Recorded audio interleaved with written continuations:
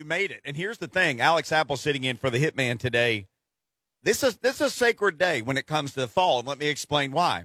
It's the first full week of the football trinity aligning. People can go to a high school game tonight. They can go to a college game tomorrow. They can go to an NFL game on Sunday. So this is, if you are a football fan, and we have ways of knowing that many of you are out there, this doesn't get any better. Oh, I mean, it's even almost kind of cool in the air, Alex. I mean, if Ron Slay came on the air last Thursday and sang Rocky Top about 3 times, I'll start 3 each. If the Titans had a song, I'd sing it. I mean, this is as excited as I've been as a fan and for this city, for this football trinity, that I've been in a long time. I mean, I can't wait to watch the Titans play and answer some questions that we all have on Sunday. I mean, it doesn't get any better than this. What a show to get to fill in for. Blaine is doing me a favor being out today because it is a great day to be in.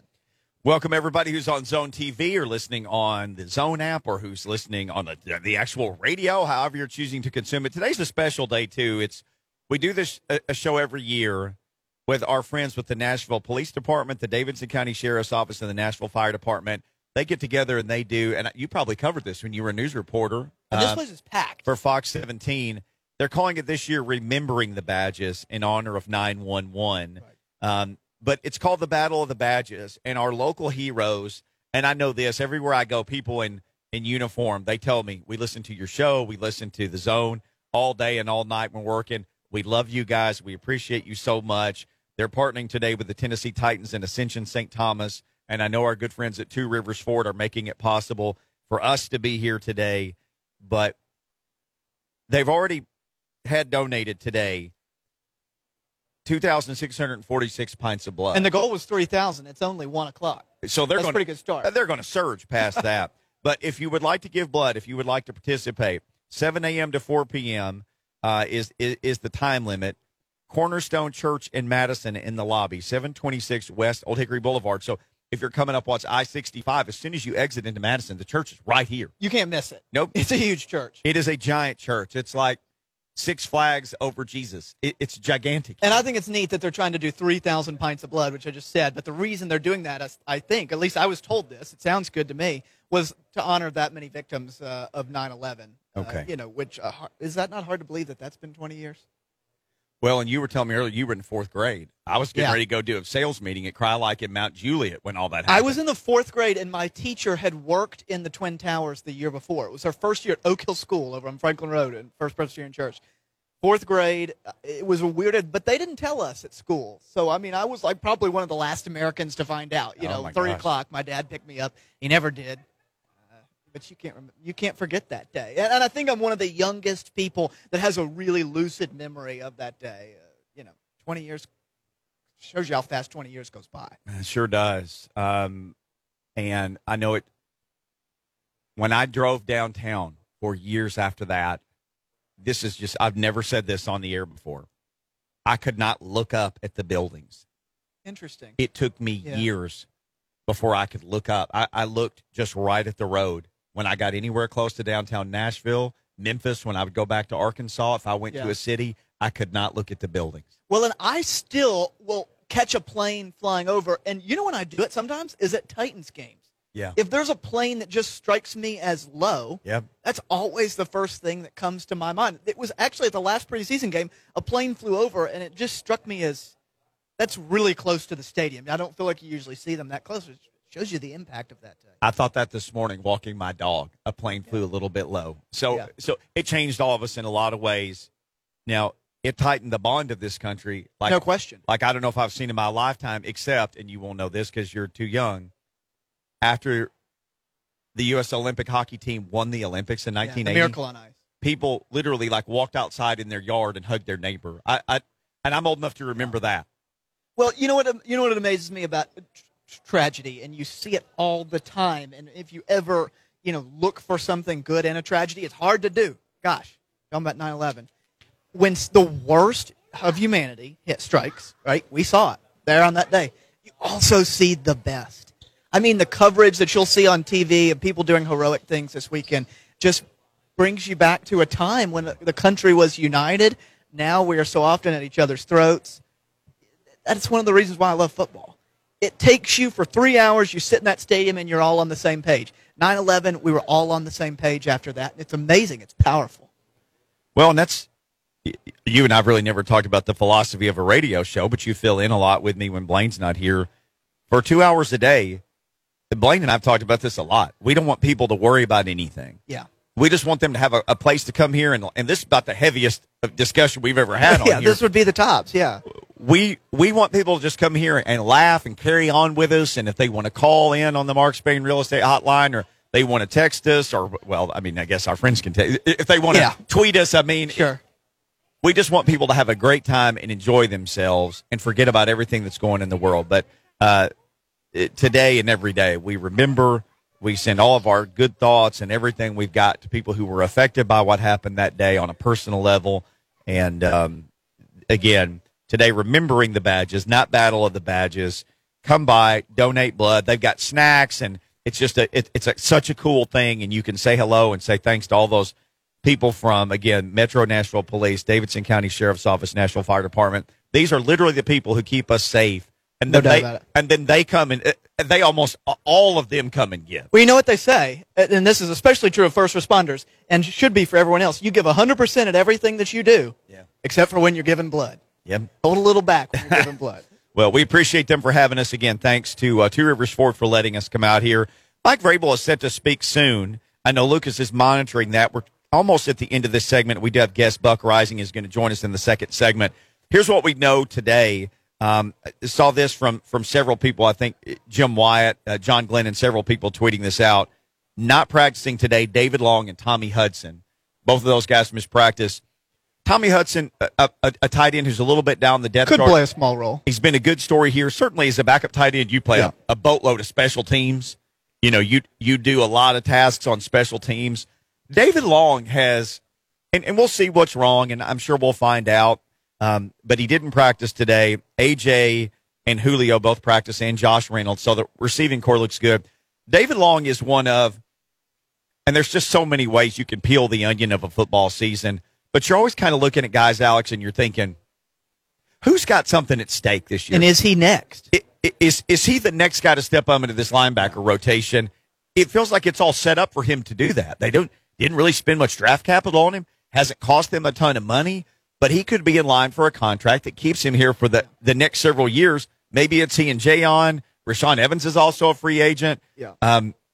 Monty Rice is in the equation, the rookie. But David Long really stands to have a chance to submit himself as a long-term, and you can take that for whatever you want to take it as an NFL starter. 3 to 5 years is really it's a pretty long time in this league. David Long's got a real chance to cement a legacy for him and to cement a second contract. I'll be interested to see what happens with him going forward. Does he get in the game on Sunday? Where does he stand? Because this is a dude who could have a future here. Well, and I think that this is a big game for the linebackers. I think that you're going to see now. You consider your opponent. The Cardinals ran 10 personnel, which is 4 wide receivers with 1 back and 0 tight ends 20% of the time last year, the most in the NFL. What does that tell you? The Titans are going to be a nickel and dime a ton in their sub packages. Jayon Brown is a good coverage linebacker. He's going to be in there a lot. Yeah. This is a game that's more for Jayon than it is for Rashaan Evans. One of the big things you need to see from David Long is how's his coverage. That guy can play the run. He's got a nose for the ball, but you can't get sucked up on play action every single time. When Jayon Brown went out last year, the Titans struggled with that. It was a problem with their defense. It's going to be a big game for Jayon Brown and the defensive backs. And the Titans have Jack Rabbit, Christian Fulton, and then who? And you're going to probably play 3 and 4 corners a lot. Is it going to be Caleb Farley? Does he have a role yet? Is it Elijah Molden in the slot? That's my guess. But it could also be Chris Jackson or Breon Borders. I mean, this is a game where those guys are going to get a great test because of the opponent they're playing. We got into this yesterday, and again, we'll take a break in just a minute, and Buck Reising will join us in the next segment. We'll just keep this going with him. Do you know, I gave this number yesterday. Do you know how many games the rookies played last year as a total class? I've heard this, and it's one of the least in the league. I think it was second least in the league of the rookie class, 12. It was 33. 33. A little more. But that's total. That's individual games from each individual player. 21 of those came from Laurel Murchison and Chris Jackson. I should have thought of Chris Jackson, too. Murch played 10. Jackson played 11. 21 of the 33 games came from those two cats. The afterthoughts of that draft. Yeah. Chris Jackson was the last guy they drafted. And this year, Dylan Radens has yet to compete for a spot at the position he was drafted, right tackle. Where they don't even have a starter. 3 journeymen, and he's not in the mix. Caleb Farley, who we all know could be great, has every physical tool that you could have, but we don't know yet even what his role would be. Now, maybe that gets better and better, that situation along the way. Monty Rice. Well, the point of all of this is what worries you most about the Titans this year? If I asked you that, what would you say? A lot of it is the lack of depth. Depth. Yes. Yes, exactly. Okay. It's depth. Yes. I mean, and these guys have to play a role. Because you let's say there's a repeat of last year. It's like 33 games, 40 games, 50 games. The Titans are in trouble. You're not going to stay healthy the whole year. And I think they're paper thin at a lot of positions where you need to elevate some of these guys, especially on rookie contracts. It's how you stay under the salary cap. Just had a flat cap. And make them meaningful contributors. That's a huge thing at stake. Might be the biggest thing that I'm watching when we go into the Titans season this year. And the thing about rookies, especially like if you have a quarterback on his rookie contract, that's like manna from heaven for an NFL You need to win a Super Bowl. You got to win then. Yeah. And the other thing is, if you just have a lot of key quality backups, your first, second, third year guys, and last year's class, Christian Fulton, heck, he's going to be a starter from the jump. But Laurel Murchison's still kind of a bit guy. Yep. Needs to play a role. Jackson's going to have to play a role. Darrington Evans should be playing a role, but bulky, soft tissue is. So they essentially have this year's rookie class and last year's rookie class. It would be great to see those guys get healthy, get involved, and really contribute to this team from a depth. And even standpoint. with David Long, I know we got to go to break. Even with David Long maybe missing the game, you're seeing the Titans at basically 100% in this game. Yeah, might be the only time you see it all season. I'm going to find some wood to knock on here. Yep. All right, Alex. Apple sitting in for Blaine. Metal plastic. Buck Reising is set to join us next. We'll keep the Titans talk going. Also, anytime we're talking today, you want to talk about Vols, Titans, you want to talk about Vanderbilt, whatever you want to talk about, your team. It's your Friday. It is your show. 615-737-1045 will get you in on the Mark Spain Real Estate Hotline. Buck Reising next.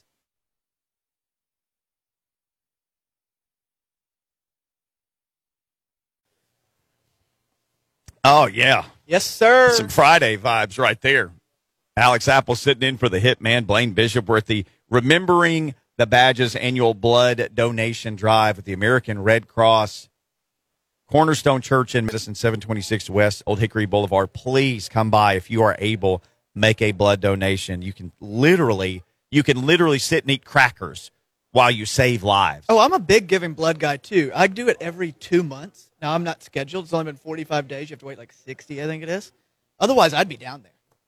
I mean, now I also have iron-rich blood, so it's good for me to give blood. Okay. But hey, you can get used to it. Let me attest to that for you. Give it enough, it'll be just fine. Well, there you go. Don't be scared of it. Buck Reising, I'm sure he has iron-rich blood. He joins us every Friday, brought to you by Two Rivers Ford, home of the non-commissioned salespeople. Heck, Two Rivers Ford are the reason that we are here today. We are very thankful to them, thankful to catch up with Buck. Buck, we started the show with this. This is like a magical weekend in the calendar year because it's the first weekend you have a high school game on Friday and a college game on Saturday and a pro game on Sunday. For us football people, this is a pretty special day. Yeah. It's a big deal. I mean, I'm incredibly excited. I don't know if it's just because the football was so good last night or because I just want the NFL to be back. I really enjoyed last night's game as much as I have any regular season opener as I have in quite some time. So now with the Titans coming back as well, it's full go as far as the work calendar is concerned, and college football fans can rejoice because the Vols are back as well. It's all good stuff. We're talking about this in the first segment of the show today, and it's something that's come up, and I'm sure it's something you've talked about as well. Maybe the lack of depth with this team, especially at some positions. How concerned are you with an overall lack of depth with the Tennessee Titans? Overall, not really. I mean, I think their offensive line depth sucks. Corner, I think they're pretty good, even if Farley's not ready to go. I think their outside linebacker, edge rushing group is as good as it's been. I don't know what Monty Rice is, but David Long, and reportedly he's out according to Mike Vrabel. David Long being out kind of affects their depth that way at inside linebacker. So if Monty Rice is to see action, one would imagine it's coming up here pretty quickly. But, yeah, I feel pretty good about their depth outside of the offensive line. Buck Reising, our guest, as he is every Friday on this show. Buck, do you have a read on who is going to be the right tackle? How much does that really matter in the grand scheme of the Titans' game plan? It's not a read. And then we were Mike Vrabel just said it's David Quessenberry. So okay, good, because we weren't listening to him. Okay, so David Quessenberry. That actually surprises me a little bit. But regardless, let me also ask you about the cornerbacks. The Titans are probably going to face 20% or more of 10 personnel this weekend. That is the Cardinals playing with 4 wide receivers if they do what they did last year. Cliff Kingsbury usually does year to year. The Titans' third and fourth corners and the nickel and dime probably going to play a lot. How much do you think Caleb Farley will have a role? And if it's not him, who do you anticipate being a key contributor in this one? So we can only go by what they tell us right now. And what they're telling us right now is Caleb Farley's still trying to find his role within this secondary. So I don't imagine we see a ton of Caleb Farley. But, yeah, if we're to work off what last year's precedent was, they do like to run a lot of 10 personnel, a lot of four wide receiver sets. So I think Breon Borders, who played a lot of outside corner for them in the last season when injury required that they do so, I think you'll probably see Breon. I think you'll probably see Chris Jackson. They seem to favor him slightly over Elijah Molden in the slot situation. So in nickel, I bet you see Chris Jackson. Elijah Molden, I don't know how you can keep him off the field, but for whatever reason, they were going to start him in the slot before Tampa Bay, which was, of course, Elijah Molden's breakout game. And then, again, the depth chart is put out before this particular game, and they say that Chris Jackson is, again, their starting slot. So, I mean, I guess I have to go, again, by what they're saying, but I would think that it would be difficult to keep Elijah Molden off the field unless, for some reason, he's inhibited by something. And he's not on the injury report, so he shouldn't be. Buck Reising, our guest here on Blaine and Mickey. Last year, the rookie class played 33 games. This year, a fourth-round pick got cut. If Racing McMath plays, it'll be, as a gunner on special teams. Brady Breeze goes from one list of not being on the team to the other. We don't really know what Monty Rice is. Dylan Radins didn't compete with 3 journeymen for a starting job at the position he was predicted to play. We don't know what Caleb Farley's role is going to be yet. It's kind of interesting just how things have started for this rookie class, and really Caleb Farley has played better than any of them. And as you just said, we're really not sure exactly where he is in the pecking order with Chris Jackson. Yeah, and I assume you meant Elijah Molden. They're not Elijah Caleb Farley. Elijah Molden, yes. But I think that, listen, they're slow playing their rookies again. Like, this is something that has become a bit of a trend for them. Is that just organizational strategy? I don't know that it's organizational strategy. I'm sure they'd like the draft picks to play as soon as humanly possible, but it's born out of necessity. Like, if the draft picks can't go and you feel like they're going to be a liability as opposed to the veteran, get them the hell out of the way and play the veterans. Like, I don't think it's good. I don't know that it's outright bad yet. All I know is you don't want to have to handhold any more than absolutely necessary now that the games count. And if you're having to hold the hand of the rookies right now, where your draft pick at right tackle is actually a backup guard, and your corner in the first round hasn't played really corner for more than a year, and for the last 2, he hasn't really played football. So if that's what you're working with, then get the guys who can play right now and don't test it with somebody like DeAndre Hopkins and Kyler Murray sitting back there waiting to pick you apart. Buck, let me ask you about corralling or capturing the quarterback Kyler Murray, as the Shane Bowen, some of the players have mentioned this week, instead of killing him, I think was their quote. But what does that look like? Explain for the fans that'll watch this on Sunday. What does that look like from a practical standpoint? Do you change the way you rush off the edge? Kind of explain what a common fan should be looking for if they want to understand that. I mean, it's contained, basically. So you're going to have your interior pressure. You're going to have the outside guys there to clean him up if he tries to make a move outside the pocket, assuming that you can run with him, and most people can't. You'll see maybe a little wider splits from whether you want to call them defensive linemen or edge rushers, whatever you consider them to be in a particular defensive front. I'm sure you'll see a couple of different looks. But more than anything, it's not even a formational thing. It's just about don't over pursue, because he'll burn you if you make a wrong move and you don't have him wrapped up. It's not about lighting Kyler Murray up, as fun as it might be for 6'4" Jeffrey Simmons to want to blow up the dude who is, by I think anybody's real estimation, 5'9", but in the Cardinals on the Cardinals official website, he's 5'10" and 1/8 inch. Which, all right, whatever.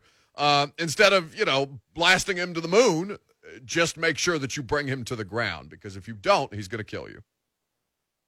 Buck, what other games are you going to be watching this weekend? Browns Chiefs at 3:25 caught my eye, but any other marquee matchups you'll be tuning into? What do you mean? Assuming you have the ability to look away from your work on Sunday. I'm sitting in a press box, buddy. They don't change the channel in there. Okay, well, which outcome will you be most interested to look at? Probably Colts Seahawks, because they'll play the Seahawks next week, and the Colts, obviously, those two games will be decided before November 1st because of the way that they structured the schedule this year, which is odd. So that probably is the one with the most imminent implications, given that they'll go to Seattle and then host Indianapolis in week 3. Well, I'll just stick with the Colts for a second. I don't know what Carson Wentz might still be good at this point in his football career. He was obviously good at healing, because they gave a 5 to 12 week window, and here we go, week 1. It seems like that rascal's ready to go. Well, not just seems like, they've announced him as the starter. So yeah. I think that, I mean, listen, I think Carson Wentz stinks. So whatever they get out of him this year, if it's with a positive effect, I think that's gravy. But until such time as I see Carson Wentz not be the worst starting quarterback in football, I'm going to continue to believe that he is. Why do you think there's this perception that Ballard is just the greatest thing since bread ever got sliced? And John Robinson has more playoff wins, more everything, higher winning percentage. Mike Vrabel has more wins and more playoff wins than Frank Reich. Yet people look at Indy like they're doing everything correctly. Heck, they haven't won a conference championship even in years. I haven't won the division, I think, since 2014. So division, yes. And it's with the Texans and the Titans kind of having a little bit of an edge over them in that span. I mean, listen, Chris Ballard drafts well more often than not. Their quarterback situation has been kind of funky, with Andrew Luck retiring abruptly and then having to deal with a year of Jacoby Brissett, and then Phillip Rivers washed at the end, which breaks my heart because I love him so very much. And now a broken quarterback in Carson Wentz. I mean, it comes down to why the Colts the darlings in the AFC South by everybody who's not in Tennessee, because more people watch the Colts than watch the Titans, and more people pay attention to the Colts and pay attention to the Titans. And so nobody actually knows what the Titans are doing until such time as their team has to face them in the AFC playoff picture, because they keep hanging around in the playoff picture, much to the Colts' chagrin. So, maybe at some point that changes. I don't know how you fix the optics on it, but the optics are what they are, and that's always been in favor, regardless of whether it's the Texans or the Titans competing at a higher level in the division. People just gravitate towards the Colts more. And it's funny you say that, the perception of the Titans. Like Harry Douglas thinks they're going to win the Super Bowl. I saw one of the ESPN announcers, they did that if you take the Chiefs away, who will win the Super Bowl, and that person picked the Titans. And then there are other people who don't even have them making the playoffs. You consider them merely an afterthought, really. I wonder why the national perception of this team is the way it is, of some people thinking, oh, it's a great team, and others think, nah, they're not going to do anything. Well, the difference is the set of people that probably picked them to do well are actually watching the games, and the rest of them aren't. I mean, I cover one team, and it's a pain in my ass every day. It's a great job, but it's a lot of work. So much less to know everything about 31 other teams, it's impossible. So, always take with a grain of salt what you see on these talk shows where you're expected to know everything. It's physically not possible, mentally not possible for everybody to have a firm grasp on the entirety of the league. And the Titans are not a big television draw, and until really last year, and I guess the 2019-2020 postseason didn't play an exciting brand of football. So I don't blame them. If you're looking for places that you got to prioritize, you're going to have to talk about the Dallas Cowboys when First Take comes on Monday morning. You know that the Titans are probably not coming up sans Julio Jones. I don't know what it's worth, but I noticed Madden put out the most popular team year over year. The Titans were the biggest riser. People want to play with Julio Jones and Derrick Henry, I guess. Buck, give us a little something before you go that Vols fans can either mock or love. What do you expect from the Orange this weekend against Pittsburgh? They'll probably lose, but I think that I would love to see growth and development from the quarterback, but if they had all offseason to do it and he's still throwing from the pocket flat-footed, I don't know what a reasonable expectation for him there is. They're probably going to have their best running back out in Tyon Evans. I think that we'll see how much they stick with the run game if the passing game kind of goes the way that it did in the second quarter. But yeah, I think you're competing at the same level in theory as a team like Pitt, even if they're probably a little better than you at this immediate moment. So if you get that win, then you can start to figure out, okay, we can have legitimate expectations and promise in Josh Heupel. And if they lose, then it's just same old Vols. And at what point do we care or stop caring about the season? Buck Reising, our guest, 104.5 The Zone, A to Z Sports. You can hear him in a whole lot of different platforms all over your radio and your computer. So as we start this season, obviously the whole defense got overhauled. The offense has some new faces as well. Most of the offensive line returns. Henry, Tannehill, a lot of the guys are back. If you just look at this roster, you look at last year's roster at the same time, obviously you never know how things are going to go. Do you think this team is more talented or less talented than it was this time last year? More talented. Yeah, probably. I mean, there's no question they're more talented on defense. The defense was just outright awful. And the talent drop-off after Jadeveon Clowney and Vic Beasley, who turns out themselves have maybe a degree of talent between them, but individually it wasn't anything special. So I think Bud Dupree is an upgrade. I think Jack Rabbit is an upgrade, even as fun as and as well as Malcolm Butler did play over the course of the season. I think that Adoree Jackson, they clearly didn't look at him as any kind of essential. So I can't evaluate him as well as they can, obviously, but they thought that they were getting a bit of a boost with Caleb Farley and with Elijah Molden coming in. And I think that the offense has the potential to be as good, which is crazy because you can't look at that and reasonably expect a team that scored north of 30 to do that again, but they got better everywhere outside of right tackle, and I don't know unless Todd Downing stinks, I don't see what really gets in their way, and that's possible. We don't know what Todd Downing is going to be. We know what he's been in Oakland and how that situation seemed to kind of be hopeless, given that they were going to fire that staff anyway and give John Gruden $100 million over 10 years, which also stupid. But I'm excited to see what they do. I think they've got a lot of promise. Everybody's chasing the Chiefs, and they did well to kind of keep up in this arms race with the Browns and the Bills. I just looked it up since you brought him up, too. Vic Beasley is currently a free agent. I thought surely he's not on a roster. But Mike Mayock and John Gruden signed him last year, I think it was. Mayock probably now on the hot seat. So, Buck, the Titans are probably more talented, I think is what you just said. I think they're balanced. I don't know that they're outright. I mean, they're probably more balanced. That balanced. Might be a good way to put it. It's a better team. It's a better team because it has balance. So biggest question mark in your mind of anything that we've talked about so far is what heading into this season? I would say, it's still got to be the defense, until such time as we see that it's not inept and incompetent as it was a year ago. I think the defense is the biggest unknown. I think that honestly, I look at Sunday as Shane Bowen's legit debut. I'm not just for the purposes of convenience and that I only have the bandwidth for so much football. I'm basically just closing the book on 2020 and them, unless such time as the problems from last year, if they bubble up again, then we know what the root cause is, right? But given all of the crap that went down and what I believe to be a perfect storm of bad luck and bad coaching and lack of talent that all combined in a year that was so difficult to navigate, especially if you're a first-year play caller, as Bowen was. He was the patsy, basically, last year, and now they gave him the title, and if he screws up again, then we know who to blame. And if not, then you can look at this in a different light and in a different way as you did a year ago, because I think Shane Bowen got a bad rap. This is impossible to know. We're not in the building all the time. But when you go out to practice, how much involvement do you see from Jim Schwartz when you're out there? Jim Schwartz, Titans defensive assistant. Not really. He just kind of cruises around practice and watches stuff. I don't really see him do much. because obviously when he's out there, that's easy retweets and likes if you're putting that out on Twitter. So you try to target him when he's out there, and he's just kind of chilling. He's squatting down. He's watching defensive line drills. He's walking back and forth in front of the linebackers with his arms crossed.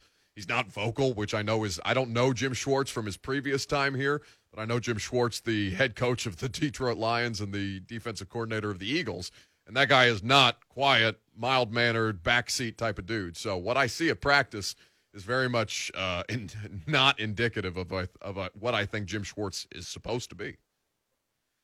Buck, we know you're busy. Thanks for finishing up your Friday radio part of your day with us. And I know you'll be on the air Sunday at 9 o'clock, and then Blaine and Dyson and me will be on at 10 o'clock, and we'll get people ready to roll for Titans versus Cardinals noon on Sunday. Here we are. Football season locked and loaded and ready to go. I can't wait for my first day off in February.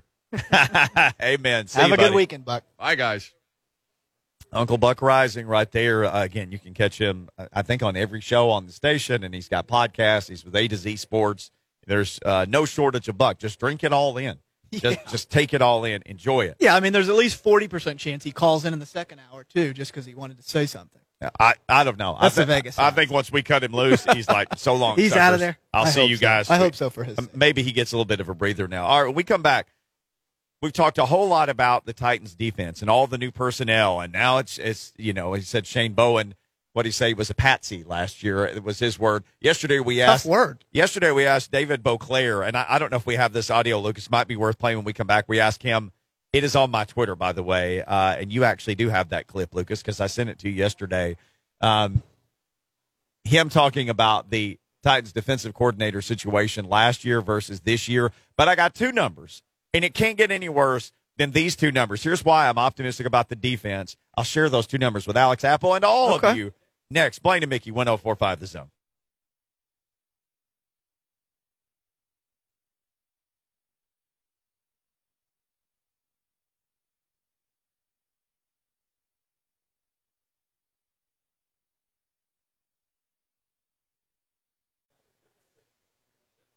Blaine and Mickey, 1045 The Zone. Man, Lucas just getting it done today. Battle of the Badges, that's where we are. Although this year, if you're new to Nashville, maybe you don't know about this. It's an amazing thing that happens every year, a friendly competition between the Metro Nashville Police Department, Davidson County Sheriff's Office, and the Nashville Fire Department. They see who can collect the most pints of blood. So here's the people who throw themselves in the way of every horrific thing that happens in the world around here. And then they also do this blood drive every year. And so many of the people in uniform go roll up their sleeves, and they give to they're partnered this year with the Tennessee Titans and Ascension St. Thomas. They're trying to raise 3,000 pints of blood in honor of those who died on 9/11 20 years ago. If you have been vaccinated, you can still donate blood. They want you to know that. They said there are rumors that you can't, but you can. That's not true. If you can't join us Friday, they said you can still donate blood at the American Red Cross Blood Donation Center located on Charlotte Avenue. Any blood donated this week goes towards that goal.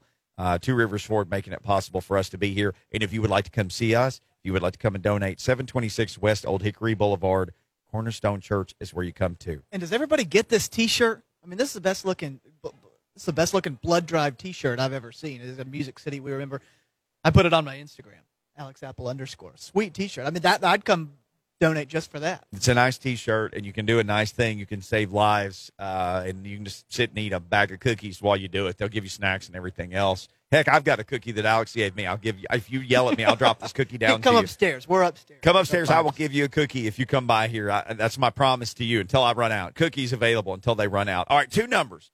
So this is my optimism for the defense, and it's funny because the national guys, and Buck Reising was honest, he's like, well, I mean, they're trying to cover 32 teams, and they don't know who's good That's and who not isn't. an excuse. Watch the Titans play. Well, what's their record the last 4 years? One of the As only good teams. as any team. I mean, 9-7, 9-7, 9-7, 11-5, but they've got playoff wins. They played for an opportunity to go to the Super Bowl. They've got a 2,000-yard rusher. They have There's only 3 teams of ever winning records each of the last 4 seasons. Okay, and they're 3. one of them. Even if you just looked at records, you'd go 3 other than the Titans. Titans make 4. 3 others. If you just looked at records alone, and when it comes time for I have to look up something for every team, or I need to say something about the AFC West or whatever, first thing I do, I go look at things like records. I look at milestone players. Well, Titans have all that.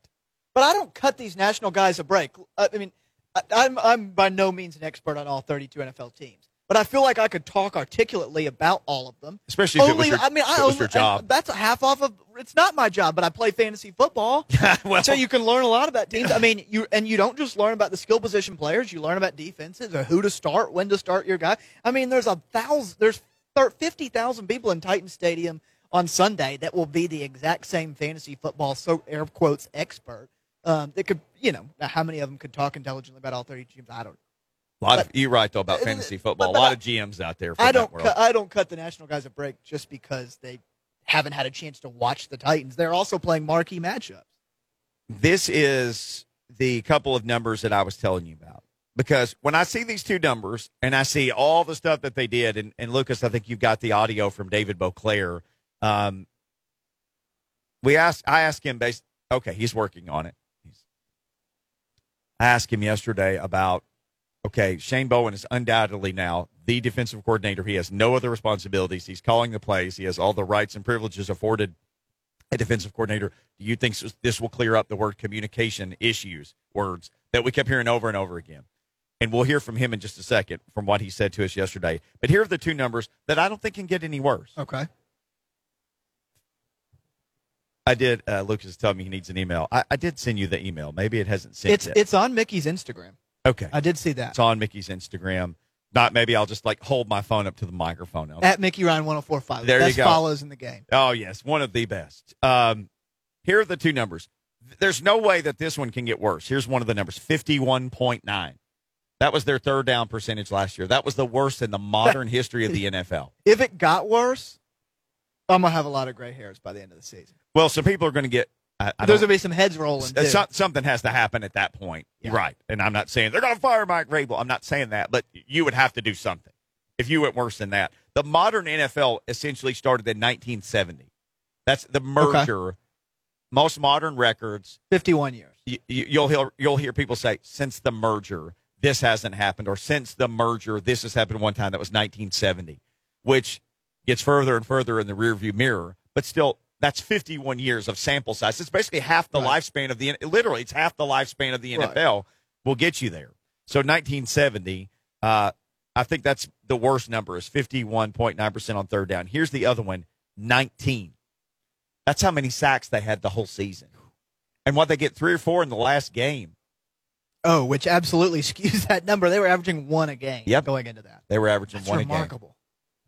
Considering the proliferation of passing in the NFL right now.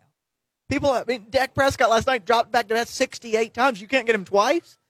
I mean, blind squirrels find acorns more often than that. I mean, that just shoot. You're right. That cannot get worse. And if it does, here's what I think happens. I think Mike Vrabel's a good head coach. He might be a terrible defensive coordinator. His defense stunk in Houston. His defense stunk last year because he was basically the defensive coordinator. And you would have to tell him, you are not the defensive coordinator if you want to continue to be the head coach of this franchise. I don't know if you run off Shane Bowen in the middle of the year and you bring in Jim Schwartz. That's actually possible. That's probably probable if they play really bad. Well, remember when Jim Schwartz got here, we were like, what in the world are they going to do? And it's like, boy, if things blow up, I mean, they probably still have his nameplate in the building. I'm sure they can find it pretty quick. Hey, man, your nameplate is actually down here in a drawer. We'll just put it right back on the door. They were always good when he coached them.